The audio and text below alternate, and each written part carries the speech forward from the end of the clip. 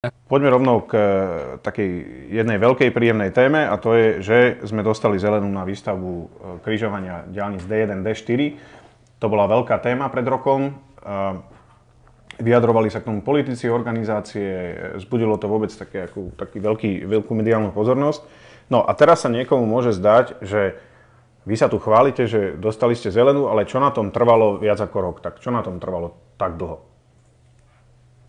Trval na tom proces verejného obstarávania. Ja pripomínam, že verejné obstarávanie sme vyhlásili v septembri 2021, teraz je október 2022. Ja viem, že to znie hrozne, ale z tohto pohľadu, ak si predstavíme celý ten proces, že sme v tom procese jedného účastníka vylúčili, čiže súťaž sme vyhodnocovali dvakrát, plus sme tam mali námietky na úvo, tak 13 mesiacov proces verejného obstarávania, nie je to svetový rekord, ale máme aj stavby, ktoré trvajú násobne dlhšie v procese verejného obstarávania. Ale poďme si to povedať, aby sme možno priblížili.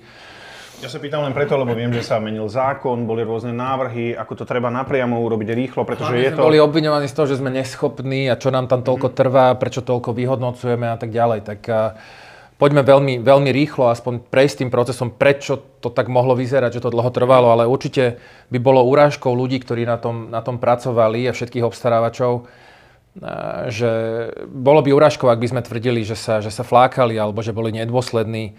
Toto môže tvrdiť len ten, kto je neznalý procesu verejného obstarávania a vôbec netuší, o čom to je. Okay. Súťaž sme vyhlásili v septembri 2021, klasika Vestník, vysvetlenie súťažných podkladov, sme niekedy v polovici septembra, mali sme tam viac ako 250 otázok uchádzačov, to znamená, my potrebujeme vysvetľovať tieto súťažné podklady, takže to tiež niečo trvá. Aj na základe otázok sme zverejnili korrigendum. Korrigendum je zmenenie alebo zmena súťažných podkladov. A následne keď sme predložili tú lehotu na predkladanie ponúk, sme v polovici decembra sme otvárali ponuky. Hneď 2 dní po otvorení ponúk, 16. decembra zasadla prvýkrát komisia na vyhodnocovanie ponúk, neváhali. Potom boli sviatky, Nový rok, hneď po sviatkoch zasadala komisia druhýkrát.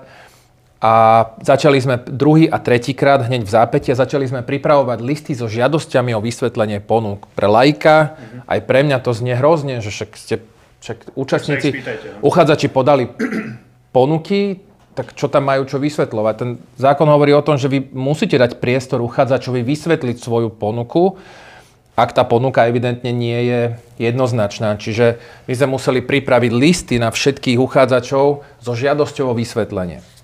Zaslali sme žiadosť o vysvetlenie. Už sme v marci, vyhodnocujeme odpovede uchádzačov, ale jeden stále dostatočne nevysvetlil svoju ponuku, tak druhýkrát mu musíš dať šancu. Nemôžeš ho vylúčiť len preto, že nevysvetlil ponuku. Takže... Prepáč, a toto sú všetko akože procesno-legislatívne postupy, ktoré sa nedajú nejak odignorovať, že nedá sa to urýchliť? To je tá podstata, že práve ak by sme to znásilnili a urýchlili, tak sa nám to vráti späť, lebo ten uchádzač sa odvolá na úrad a povie, že halo, veď nedali ste mi priestor na vysvetlenie mojej ponuky. Ale od začatia verejného obstarávania už som v apríli a ešte mi len dovysvetľujú, jeden konkrétny uchádzač dovysvetľuje z ponuku. Následne už som v apríli a 5. a 6. zasadnutie komisie už vyhodnocuje, a to je reverzná súťaž, najskôr sme vyhodnotili technické parametre a ponuky, vyhlásili sme víťaza, následne sme ho vyzvali, aby doložil tie ostatné formality. Čiže najskôr sme vyhodnocovali ponuku, až potom formality a parametre, to sa volá tie kritériá účasti.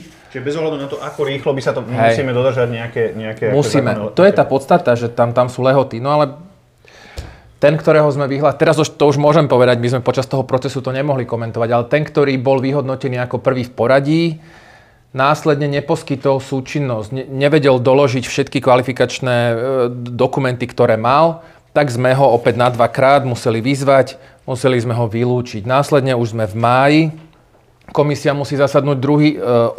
a 9. krát, aby znovu vyhodnotila súťaž, logicky povedané pokračujeme s druhým v poradí. Toho sme vyzvali a následne v júli sme ho vyhlásili za víťaza, ale prišla námietka od iného úspešného uchádzača. A už je to proces, ktorý smeruje na UVO, ktorý skončil v októbri, kedy UVO definitívne zamietlo a námietku tohto uchádzača v rámci odvolacieho konania na rade úvod. Čiže po 13... Ale každý normálny, kto rozumie procesu verejného obstarávania, musí uznať, že sme sa evidentne neflákali a snažili sme sa ten proces maximálne urýchliť, ale v medziach zákona. No, ale aj dosť politikov sa k tomu vyjadrovalo, to znamená, že aj tí nerozumejú procesu verejného obstarávania? Áno. Alebo... Nie, ani ja mu nerozumiem. Jasné. A ja som laik a ja sa spolieham na odborníkov a pracovníkov na národnej diaľničnej, ale touto témou sme žili natoľko, že bohužiaľ som sa musel dostať do tej témy verejného obstarávania aj ja, ale to je ten národný šport, že mali by sme sa naozaj všetci vyjadrovať k tomu, čomu rozumieme, či ide o hokej, futbal, verejné obstarávanie alebo čokoľvek iné. Okay. Ty si v skratke vysvetlil ten legislatívno-procesný postup, prečo sa to muselo diať, ale ľudia si viac zaujíma, že čo sa bude teraz diať. To znamená, že od tohto momentu máme zelenú... Kedy bude križovanie D1 a D4? Máme zelenú od Úradu pre verejné obstarávanie. Naozaj teraz v najbližších dňoch ideme podpísať zmluvu s víťazným uchádzačom. By the way, je to spoločnosť Budimex. Sú to Poliaci. Ja som zhodou okolností o tom hovoril aj na poslednej rade ministrov dopravy Európskej únie. Som sa stretol s poľským ministrom. Povedal mi, že to je jedno z najväčších konzorcií, ktoré v Poľsku postavilo stovky kilometrov diaľnic. Čiže verím, že to tak bude aj na Slovensku. Minimálne mi to povedal poľský minister. A po podpise zmluvy, ktoré naozaj očakávam že jednotky dní, tak by mal víťazný zhotoviteľ už spoločnosť Budimex prevziať toto stanovisko toto stavenisko a do 30 dní začať stavať. No, kolegovia nám pripravili aj takú veľmi peknú grafiku toho, čo sa bude diať, tak skúsme to ľuďom vysvetliť, že teda čo nás čaká, na čo sa majú pripraviť. Tak. Tá lehota môže znieť hrozne, lebo tá lehota je 1100 dní na finálne ukončenie stavby. Ale čo chcem zdôrazniť a možno vysvetliť, prečo tá stavba je taká komplikovaná. Najmä preto, tuto vidíme existujúcu D1 z Trnavy do Bratislavy a tuto vidíme križovanie novej D4. Čo sa udialo ešte v roku 2021, na to sa zabúda, že sme zaživa za plnej prevádzky D1 dokázali vlastne podraziť, ani nezdvihnúť, ale podraziť, podsunúť D4 popod D1, bol to relatívne akože unikátny projekt a vďaka tomu sme vôbec mohli otvoriť D4 a začať naplňať podmienky koncesnej zmluvy, keďže je to PPP projekt. No ale poďme k tej križovatke. Najväčším problémom toho je fakt, že je to v plnej prevádzke, je to najvyťaženejšia diaľnica na Slovensku, čiže to nás bude obmedzovať. A poďme k tomu, čo sa bude diať tou prvou kľúčovou úlohou. Možno to tu vidno, je most ponad Šurský kanál. Už tu niekde budú začínať pripájacie vetvy, alebo budúce pripájacie a odpájacie vetvy smerom z Jaroviec a smerom na Račov. Čiže prvou kľúčovou vecou bude rozšírenie mosta ponad Šurský kanál. Následne vybudovanie obchádzkových trás, z ktorých sa presmeruje doprava z D1 na obchádzkové trasy, lebo tá podstata celého problému je to, že diaľnicu D1 budeme zdvíhať v týchto miestach, v týchto miestach za plnej prevádzky. Čiže najskôr musíme odkloniť dopravu na obchádzkové trasy, respektíve najskôr tie obchádzkové trasy musíme vybudovať. Čo je kľúčový prvý milník, je po 650 dňoch budú vybudované obchádzkové trasy a súčasne, a to je to kľúčové pre niektorých motoristov, tým, že bude rozšírený most ponad Šurským kanálom, tak budeme vedieť sprejazniť aj smer od Jaroviec na D1, respektíve z Trnavy smerom na Raču s následným U-turnom alebo s následným obratom na križovatke Čierna voda sa budú motoristi vedieť nepriamo dostať aj na D4 smerom Jarovce. Čiže nie 1100 dní, ale už o 650 dní. To bola tá naša snaha. To bolo z časti aj predmetom toho korigenda, tej zmeny tých podmienok, kedy sme aj naozaj zadaním sa snažili urýchliť proces nielen výstavby, ale aj postupného odovzdávania križovatky. No, čiže keď všetko pôjde tak, ako má, tak taká beta verzia bude kedy? V lete 2024? Vychádza to leto 24, ak dobre rátam. Dúfam, že dobre rátame. Keď začnú teraz, plus som minus, 22, a jeseň, 23, 24, koniec leta, jeseň 24, by sme sa mali vedieť napojiť z D4 na D1 smer Trnava, respektíve z D1 cez otočku na D4. Až v tom poslednom kľúčovom 750 dní, to je ďalšia etapa, ďalší milník. Už to nebude beta verzia, ale už to bude plnohodnotné križovanie a napojenie na Jarovce zo smeru Trnava. Už v tom zdvihnutom úseku už budú hotové aj podjazdy smerom na Jarovce. No a posledný, ten finálny milník, už tu nemáme, to je tých 1100 dní, kedy bude vrátená doprava naspäť z tých obchádzkových trás na trasu D1. Popri tom sa budú rozširovať pruhy ešte niekde smerom od Bratislavy, čiže nie je to len budovanie križovatky, je to komplexný projekt budovania križovatky za plnej prevádzky 2 veľkých diaľnic.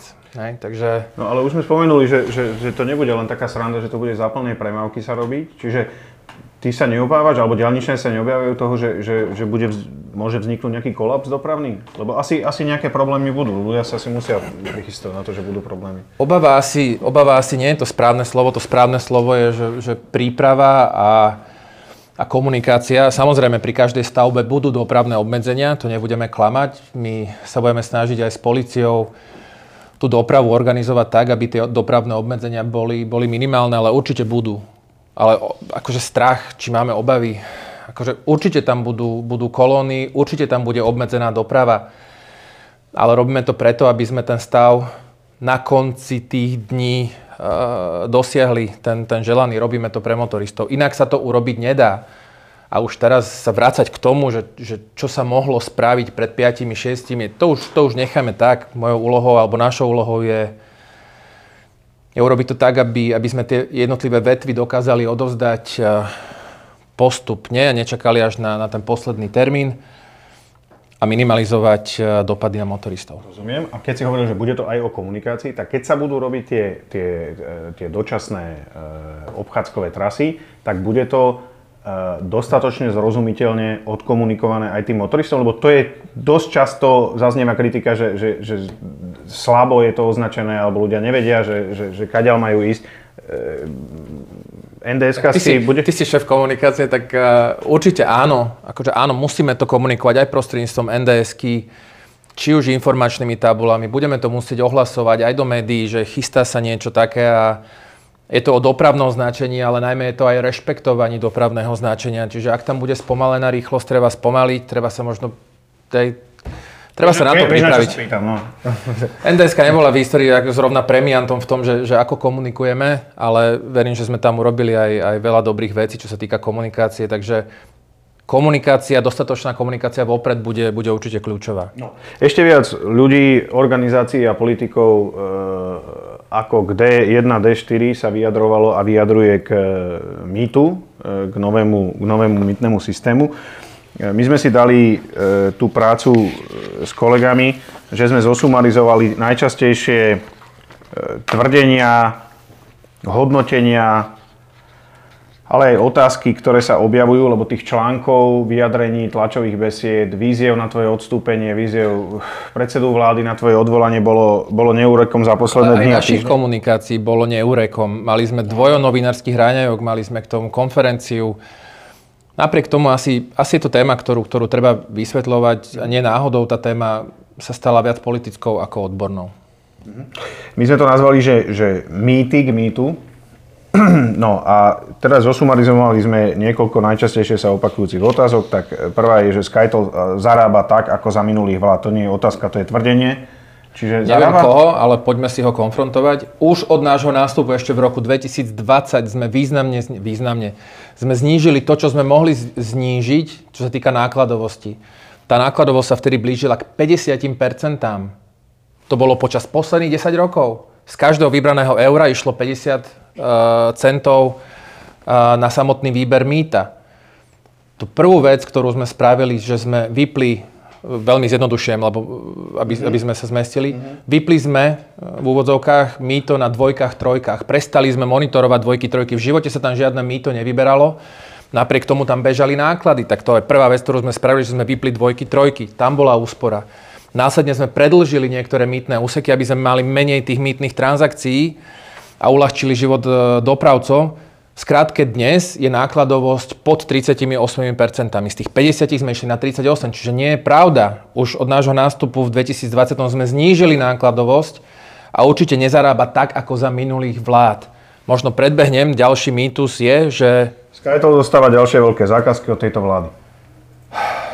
Nedostáva žiadne ďalšie veľké zákazky. Predĺženie zmluvy nie je veľká zákazka. Predĺženie zmluvy je o tom, dodatok zmluve je o tom, že ideme utlmovať Skytol, že Skytol končí, respektíve mýtny poskytovateľ končí, ale, a to treba zdôrazniť, za významne nižších nákladov. O tom rokujeme. Prečo ich nemôžem zverejniť? Lebo o nich rokujeme. Nebude to 38%, ten cieľ je pod 20%. A to je tá podstata toho problému, že ako keby sa to vykresuje, alebo že máme bojovať so Skytolom. Ja nebojujem so Skytolom, ja bojujem s neefektívnym mýtom. Ja bojujem s tou zlodejinou, aby sa ďalej neudiala. Ja som sa viackrát vyjadril, nie je ukulele, kto bude prevádzkovať mýto, ale je podstatné, aby bolo významne výhodnejšie pre štát. Ja nebojujem so Skytolom, ja chápem, že to bolo predvolebnou témou. Chápem, že politici niektorí majú krvavé oči voči Skytolu. Ja ich nemám, respektíve mojou úlohou je ako pristúpať k tomu tvrdo, pragmaticky, odborne. Je to aj moja výhoda.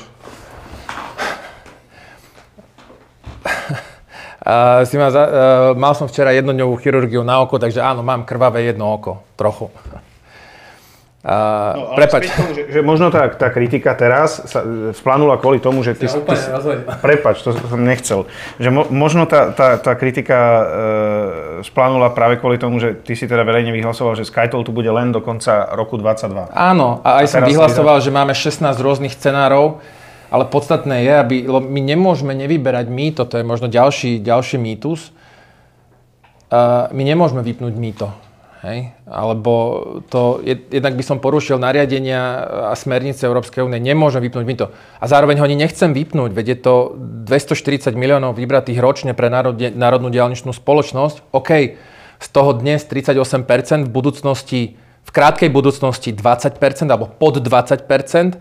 A v tej strednodobom horizonte na tých najbližších 10 rokov, keď sa nám podarí vysúťažiť nového mýtneho poskytovateľa, tak hovoríme a tvrdíme, že podľa všetkých predpokladov bude úroveň priemerná nákladovosť na výber mýta bude okolo 10%. Tak ja odmietam, Ivan, tú kritiku. My sme tí, ktorí bojujú proti, nazvime to, rozkrádaniu alebo proti tomu zlodejstvu, ja neviem, akokoľvek to mám nazvať. Ale tak chceme to nastaviť dobre a mojou úlohou je nie bojovať so Skytolom, ale bojovať za férové mýto a to robím všetko preto. Ďalším takým obvinením je, že minister Doležal odmieta povedať, aké budú náklady na to nové mýto. Odmietam aj spolu s predstaviteľmi NDS-ky to povedať teraz. Akože prepáč, my rokujeme. Hej. Napríklad jedna z tých tém, o ktorej rokujeme, je, že tá časť podniku, ktorá dáva zmysel odkúpiť, sú mýtne brány. Všetci ich poznáte. Asi všetci uznáte, že nedáva zmysel ich nechať tak a budovať vedľa nové. Hej. Čiže ak sa dá, tak sa ich snažíme odkúpiť. Máme na to znalecký posudok. No nepoviem vám, akú hodnotu má znalecký posudok, lebo by som druhej strane, s ktorou o tom rokujem, prezradil, kde sú moje hranice. Hej. Takže znalecký posudok neprezradím, ale verejnosti zverejním a prezradíme spolu s NDS-kou, keď tie brány odkúpime. Nemáme čo skrývať. Že by si skrýval niečo, ale čo mám skrývať? Čo by som z toho mal, keby som skrýval? Je to taktika. Keby som hral s otvorenými kartami pokera, tak ma porazí. A ja nechcem, aby ma porazil.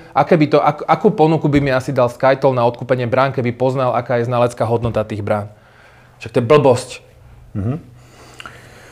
No, že keby štát vypol mýto a obnovil diaľničné zámky, zarábal by rovnako približne 150 miliónov eur. Nemôžeme vypnúť mýto. Áno, to si vlastne vysvetlil už pred chvíľou. Nemôžeme zaviesť diaľničné známky, napriek tomu, že to bola jedna z jedna z alternatív sa ukázala ako nie celkom schodná. A ešte bola ďalšia teória, že vypnite mýto úplne. A preskakujem, lebo to mi k tomu... Kým sa vysúťaží nové? A viete si predstaviť, koľko by sme tu mali kamionov, ktoré Slovenskú republiku teraz obchádzajú, ale bolo by im lacnejšie prechádzať cez Slovensko. Veď by nám to zničilo cesty, my nemôžeme vypnúť mýto. A ak si pamätám všetky výtky, keď som akože rozmenil na drobné tých dopravcov, ktorí tu aj viackrát boli, tak nie, my nebojujeme proti mýtu, však my nemáme problém platiť mýto, koniec koncov zákazník to mýto predsa zaplatí v cene tej dopravy. My máme len problém s tým, že je neefektívne. Tak ak je to pravda, tak by sa mali tešiť spolu s nami, že tá nákladovosť pôjde pod 20% od 1.1.23. Ak je pravda to, čo tvrdia, že nebojujú proti mýtu, ale bojujú za efektívne a férové mýto, tak by mali tlieskať, že tá nákladovosť pôjde o viac ako nebudem sa povedať o polovicu dolu, ak nie viac. Od 1.1. A následne, to je možno ďalšia vec, prečo si dovolíme tvrdiť, že tá nákladovosť pôjde dolu? Otvárame možnosť európskemu mýtu, to je to ETS, to sú tie 4 čarovné písmenka. Otvárame trh, na ktorom doteraz bol len SkyToll, otvárame medzinárodným mýtnym poskytovateľom, to sú tí ETS alebo European Electronic Toll Systems a tí majú nákladovosť 4,5%. Rátame s tým, že v priebehu roka 2023 ukradnú, v najlepšom slova zmysle, zoberú SkyTollu 30% trhu. Tak tá nákladovosť musí ísť dolu. Tak čo spochybňujeme? Prepáč, som sa odzdušnil zase trochu. Nie, odzdušňujem sa, však mne sa to páči. Ďalšou výtkou alebo kritikou je, že už sme za mýtny systém zaplatili a mali by sme ho previesť do majetku štátu, to by bolo výhodné. A toto tvrdí dokonca aj minister financií. Tak potom prečo máme súhlas od ministerstva financií na nákup nového mýtneho systému? Hej? Že ako si mi to nedáva zmysel, alebo ako si mi to nevychádza.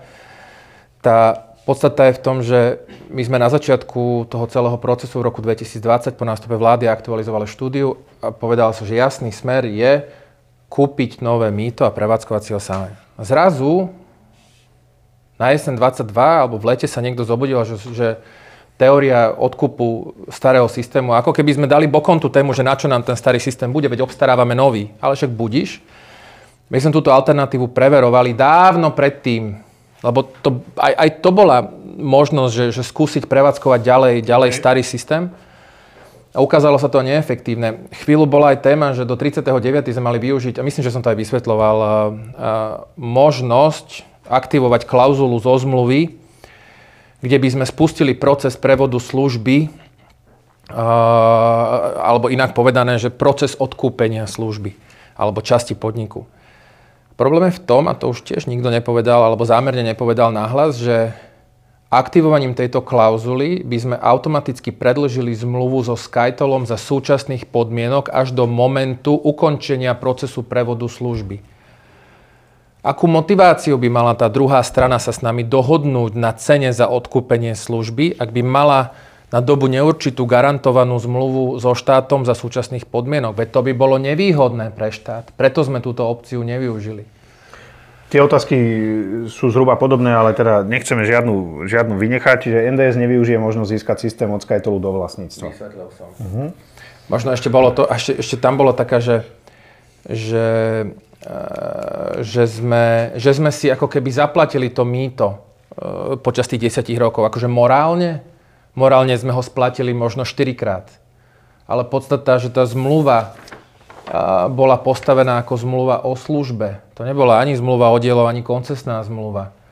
Keďže to bola zmluva o službe, ty máš zmluvu s telekomunikačným operátorom a ako keby si v cene tej telekomunikačnej služby kupoval časť telekomunikačného operátora.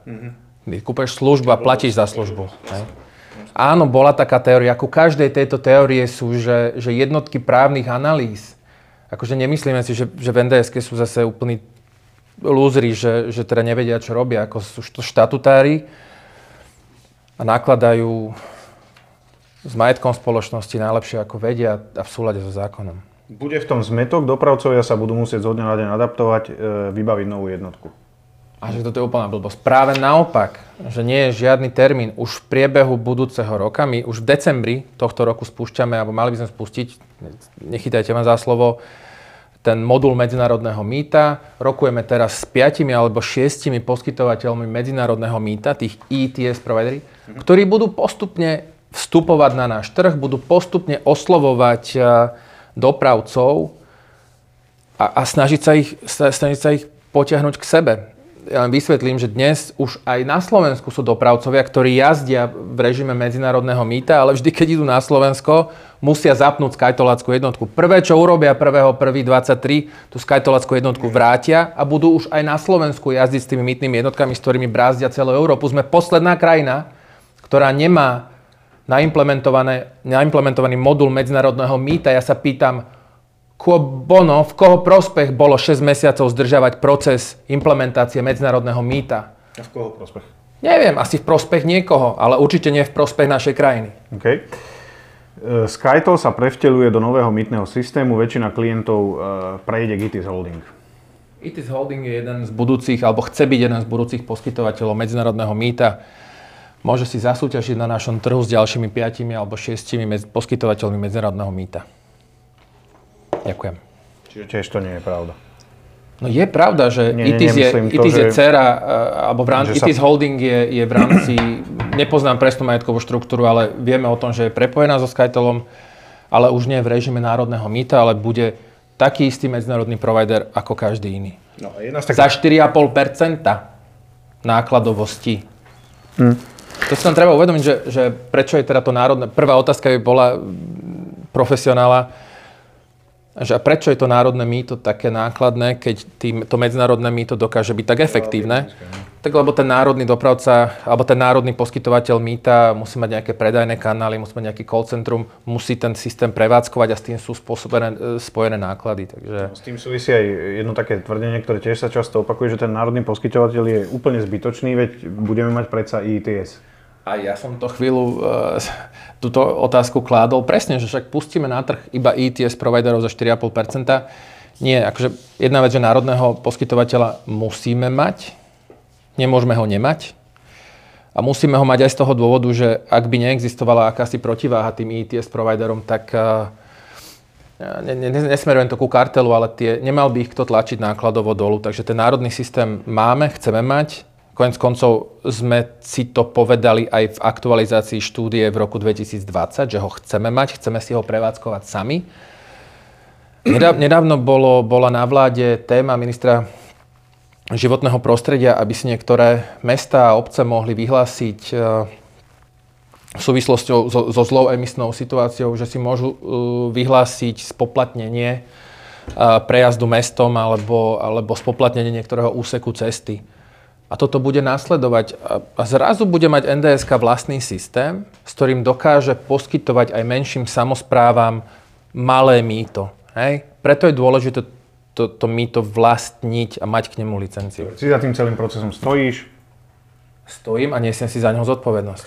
No, pýtam sa preto, lebo tak to sme teraz akože, to bola tá posledná taká otázka alebo tvrdenie, ktoré sa objavuje, ale ja som čítal prednedávnom aj to, že však ty si o tom dopredu vedel a celé si to zinscenoval a chceš to len prihrať SkyTollu. Myslím, že Janko Kovač to napísal v denníku N v takom dosť subjektívnom sumarizačnom článku o mýte. Tak vedel si, chceš to ako ty niekomu prihrať, alebo ako to je? Zaskočilo, že takéto niečo Janko Kovač dokáže napísať. Ja si ho veľmi vážim, len ja si myslím, že posledné 2 roky, odkedy teda 2,5 roka sme nastúpili, ja som s ním mal nejakých pár rozhovorov, dokonca ma pozval, a dokáže napísať takúto blbosť bez toho, aby ma vôbec oslovil a o tom som ňou diskutoval. Že toto mi príde, že nefér a Janka napriek tomu, pána Kovača napriek tomu vnímam ako človeka, ktorý je v tejto téme zorientovaný, ale možno keby prišiel napríklad na tú konferenciu, kde sme hovorili o mýte, keby prišiel, zavolal, spýtal sa, ale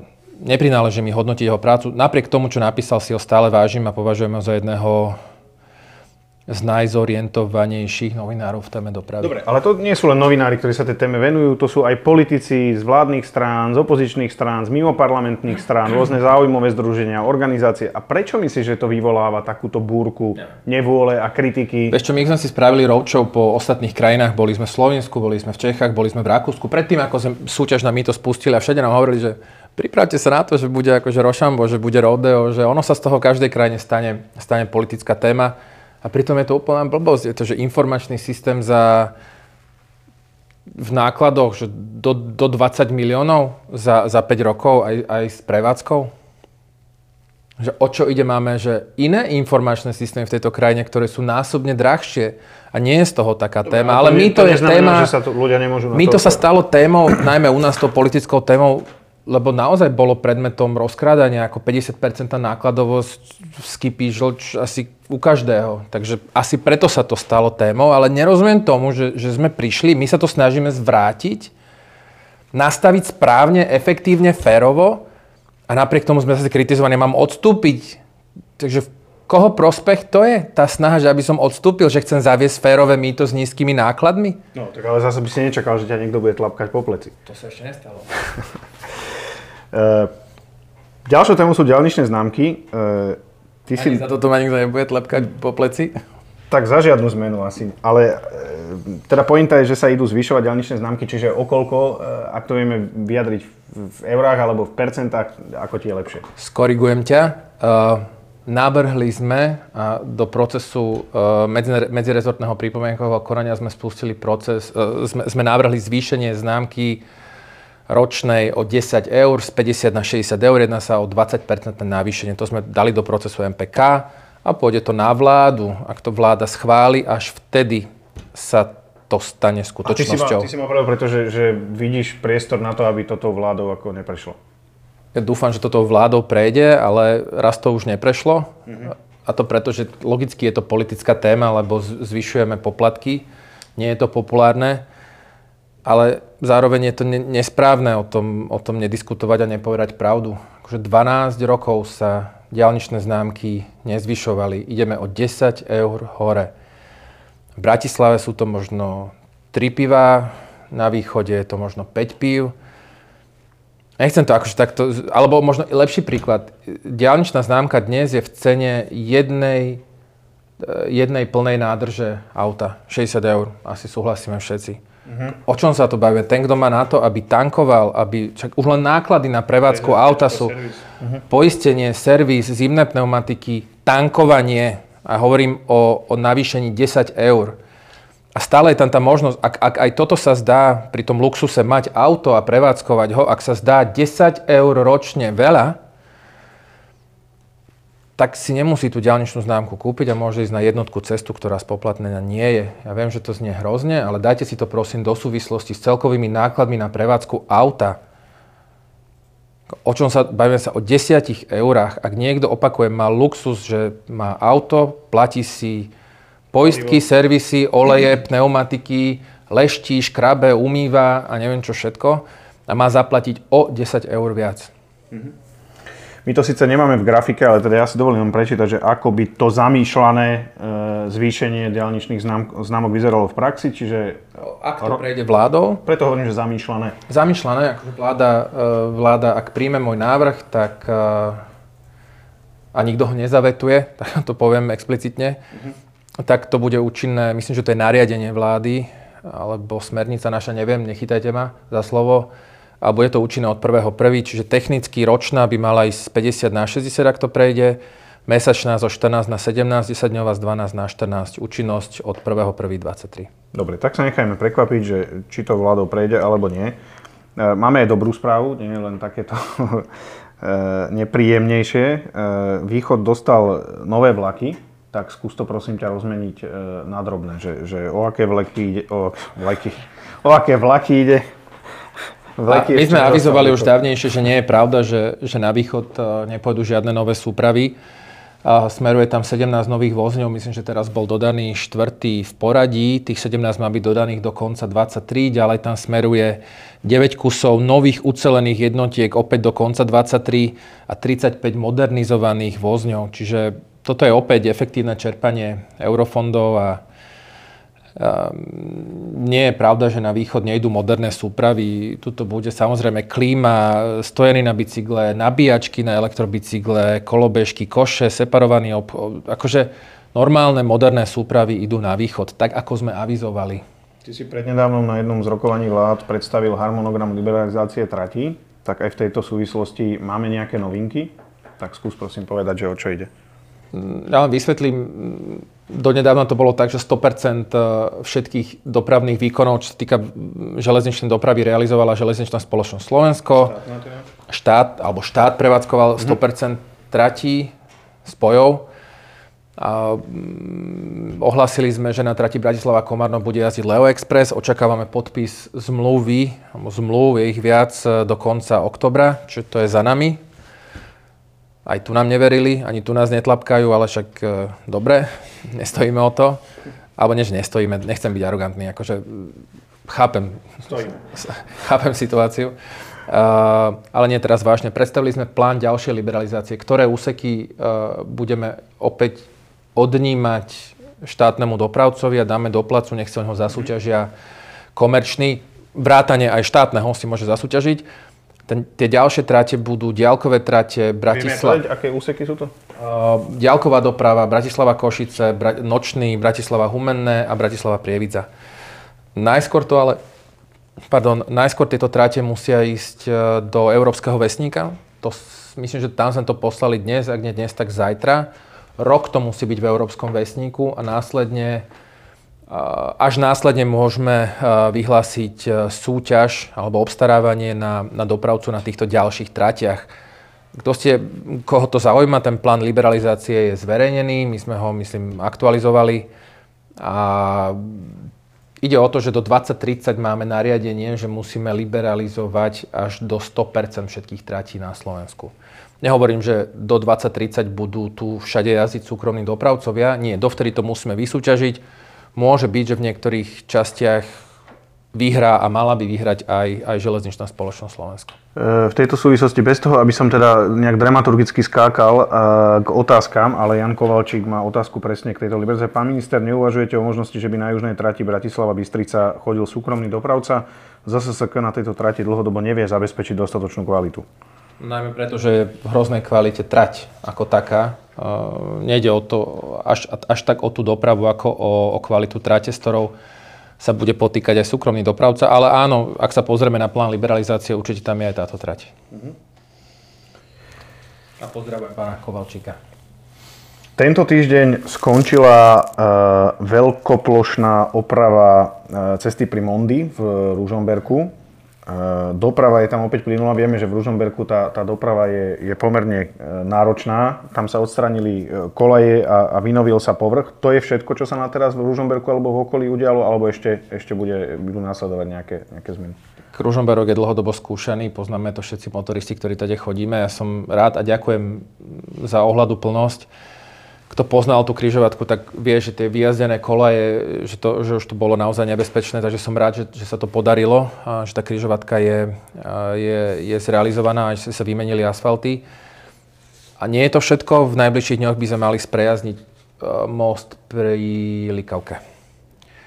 A keď už hovorím o Ružomberku, tak koncom novembra, začiatkom decembra by sme mali preraziť tunel Čebrať. Takže to bude tiež veľká správa pre Ružomberok. Dobre, ak súhlasíš, tak poďme ešte na otázky, ktoré ľudia písali aj pred livestreamom, ktoré môžete stále posielať, ak ešte máte chuť. Ešte máme nejakých pár minút. Adrian Koronci, dobrý deň, pán minister. Niekde som zhliadol, že chcú rušiť vo Filakovej stanicu 1. januára 2023. Viete o tom dačo? Ďakujem. Nebudú na ňu zachádzať rýchliky, tie budú chodiť na... Čiže nie je to pravda, ale nebudú tam stať rýchliky, tie budú zachádzať na stanicu Filakovo zastávka. Pozerám, že viaceré tie otázky sa opakujú, alebo sú podobné. Jedna sa týka R4. Dalibor Javorský sa pýta, čo ďalej plánujete po zrušení VOčka na R4, druhý obchvat Prešova a čo ďalšie úseky? Čo plánujete teraz robiť s týmto? A potom ešte ďalšia otázka. Neviem, odkiaľ sa to zobralo, ale žiadna súťaž na R4, druhý obchvat nie je zrušená. Ak by bola, tak si neviem predstaviť, aká kritika by sa na nás viedla z východu. V žiadnom prípade táto súťaž nie je zrušená. Ja si to zdôrazniť, lebo sa hrozne veľa ľudí na to pýta. Nie je zrušená súťaž na R4, druhú etapu obchvatu. Je ale pravda, že tam stovky otázok, my ich musíme zodpovedať, alebo stovky žiadostí o vysvetlenie. Dokonca je tam námietka na úrade pre verejné obstarávanie, kde namietajú jeden z účastníkov kvalitatívne kritériá, my by sme sa neradi... My si za tými kvalitatívnymi kritériami stojíme. No, viacerí sa pýtajú aj na obchvat Sabinova. Obálky sa otvorili už dávnejšie, ale odvtedy je ticho. Tak čo sa tam deje? Vrátim sa k tomu, nie je ticho. Opäť je to niečo podobné, ako sme na úvod riešili tú križovatku D1xD4. Akože vyhodnocujeme súťaž so všetkými náležitosťami. To znamená, pravdepodobne tam dochádza k nejakým otázkam na vysvetlenie ponuky, blablabla. Nedá sa to ignorovať. Nedá sa to ignorovať, ale vyhodnocujeme súťaž. Prosím, verte, že nikto z nás nemá záujem brzdiť tieto procesy. Prečo by sme to robili? Opäť opakujúce sa otázky. Viacerí sa pýtajú na D3, či sa niečo robí, aký je progres? Nemám aktuálnu informáciu. Pripomínam, máme zriadenú skupinu, ktorá má akcelerovať EU. Komunikujeme aj z UHP, aby sme robili rozumné štúdie.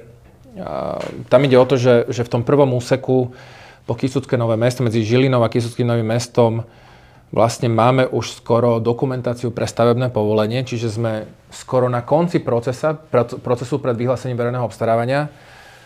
Ale mali by sme aktualizovať štúdiu uskutočniteľnosti, že či tú diaľnicu naozaj treba a že či má ísť v tej trase. Toto je absolútny nezmysel robiť na konci dňa a pripúšťať nejaké iné trasovanie. Keď už máš vykúpené pozemky a máš hotovú dokumentáciu pre stavebné povolenie, tak toto beží. Snažíme sa tam nejakým spôsobom remizovať. Ale áno, je pravda, že musí dobehnúť EIA. V špeciálnej pracovnej skupine sú zástupcovia Jaspersu, Ministerstva životného prostredia, NDS-ky, dokonca zástupcovia regiónov. Regiónu Kysuce sme tam pozvali.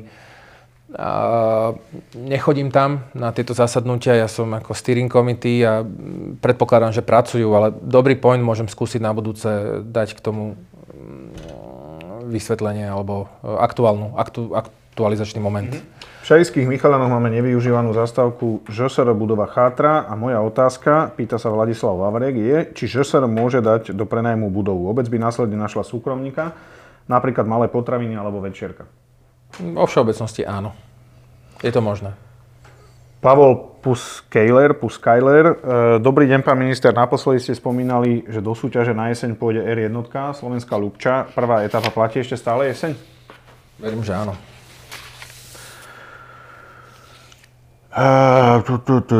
Milan Oršula sa pýta, vo vlakoch nejde internet a ani sieť operátorov na telefonovanie, je to stredovek. A ak potrebujete fungovať, nejdete vlakom, ale autom, kedy sa toto zmení? Áno, je to pravda, ale ten vlak si so sebou internet nenesie. Ten internet je opäť len mobilný. Čiže ak tam nie je signál mobilný na vašom device, tak nebude ani... Znamená problém v pokrytí, nie v... Problém v pokrytí. Samozrejme, nemôžeme to ignorovať. Za istých okolností vieme pomáhať pokrytiu súkromných operátorov v nejakej spolupráce aj my, ale dovolím si tvrdiť, že priorita na infraštruktúre je kolaje a trakcia. Čiže vnímam to ako problém, je to svojím spôsobom stredovek, ale stredovek je aj to, keď máte obmedzenie traťovej rýchlosti na 30 km za hodinu. Jedna z posledných otázok, Štefan Kňažík. Pán minister, po otvorení mosta v Komárne cez Dunaj sa enormne zvýšil počet kamionov v meste aj na okreskách. Nakoľko je obchvat v nedohľadne, či plánujete zvýšiť bezpečnosť, teda odbačovacie pruhy, kruhové objazdy a aj opravu ciest. Za 2 roky sa cesty prvej triedy zničili, vyjazdili sa hlboké kolaje a nehôd je tu v poslednom čase viac než dosť. Kolaje sú už také hlboké, že v daždi sú tie cesty doslova životu nebezpečné. Je to tak. Je to tak a nechcem robiť kampaň teraz, ale naozaj sme viackrát komunikovali s primátorom Komárna na túto tému. Áno, je pravda, že obchvat Komárna je v nedohľadne, lebo nikto ho nikdy ani neprojektoval, ani nerobil štúdiu. Urobili most a potom som prekvapený, že nemáme niečo na našej strane, ale odpoveď na otázku, áno, je tam viacero nebezpečných úsekov, viacero nebezpečných križovaní a budeme musieť na bezpečnosti týchto ciest alebo aspoň celoplošných opravách zapracovať. Richard Benej, kedy sa začne elektrifikácia trate medzi Devinskou, Novou Vsou a Marchegom, vieme? Sorry, Ivan, neviem takto z hlavy. Posledná... Alebo prepáčte, že Ivan, prepáčte, sa ospravedlňujem, neviem odpovedať divákovi. Tak. Posledná otázka. Tomáš Capek. Dobrý deň, pán minister. Chcel by som sa opýtať, či sa už rokovalo alebo bude na ministerstve financií ohľadne vytvorenia štátneho fondu dopravnej infraštruktúry. Ďakujem. My sme boli naprvu ako keby zamietnutí, že o tom ani neuvažujte, ale... Zamietnutý ministerstvom financií. Ale zaujímavá informácia na tej spomínanej rade ministrov Európskej únie na zasadnutí rady neformálnom v Prahe minulý týždeň ma informoval český minister dopravy, že idú emitovať dlhopisy nad štátnym fondom rozvoja infraštruktúry, alebo štátnym fondom dopravnej infraštruktúry. Aby som to približil, štátny fond dopravnej infraštruktúry, ako ho majú v Čechách, je fond, do ktorého natekajú všetky zdroje, štátny rozpočet, eurofondy, časť výberu spotrebnej dane z palív, časť alebo celá cestná daň. Jednoducho všetky možné zdroje idú do jedného fondu, z ktorého sa stávajú železnice a cesty. Ale ani to už im nestačí, ale rozhodli sa do toho naliať súkromný kapitál, dokázali to spraviť tak, že idú na tie emitovať dlhopisy.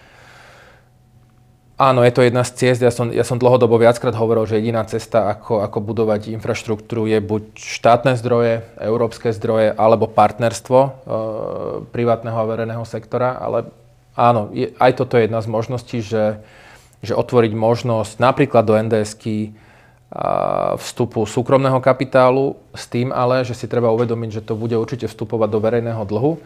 Ale podľa informácií českého ministra by to nemalo zaťažiť deficit, takže vypýtal som si viac informácií a môžeme skúsiť túto cestu ako ďalší zdroj financovania infraštruktúry na Slovensku. Dobre, ešte naozaj posledná otázka, lebo túto som prehliadol. Jozef Daniško sa pýta, dobrý deň, prečo sa tak zásadne mení grafikon ZSSK? Prečo nebudú rýchliky stáť na zastávkach ako doteraz? Čo chcete zrýchliť? Veď aj IC vlaky stále meškajú, ako majú ľudia cestovať. Vlaky sú stále plné, prečo nemajú viac vozňov napríklad v piatok, v nedeľu? Konkrétne napríklad trasa Bratislava-Trenčín. Je to veľmi jednoduché. Ten plán dopravnej obsluhy hovorí o tom, že diaľková doprava by mala obsluhovať diaľkovú dopravu. To znamená, ten rýchlik, ktorý ide z Bratislavy do Košíc, by nemal stáť v každom meste.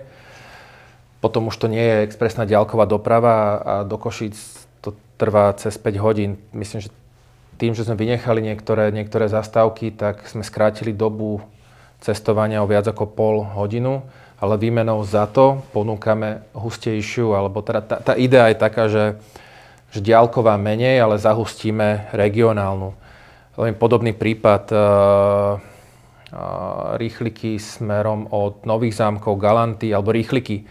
Tie ranné spoje do Bratislavy, bol problém v Senci tam nastúpiť, lebo boli plné. Takže teraz ponechávame tú diaľkovou a pridávame, mali by chodiť prázdnejšie, 2-krát za hodinu, také tie regionálne spoje. Takže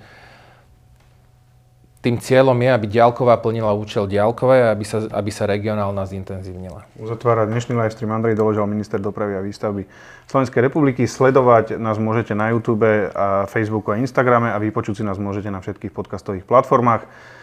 Otázky, ktoré sme náhodou nestihli zodpovedať dnes, tak sa budeme snažiť zodpovedať dodatočne do správ. Ďakujeme pekne, že ste nás sledovali, tebe, že si našiel čas a vidíme sa takto o týždeň. Dovidenia. Dovidenia.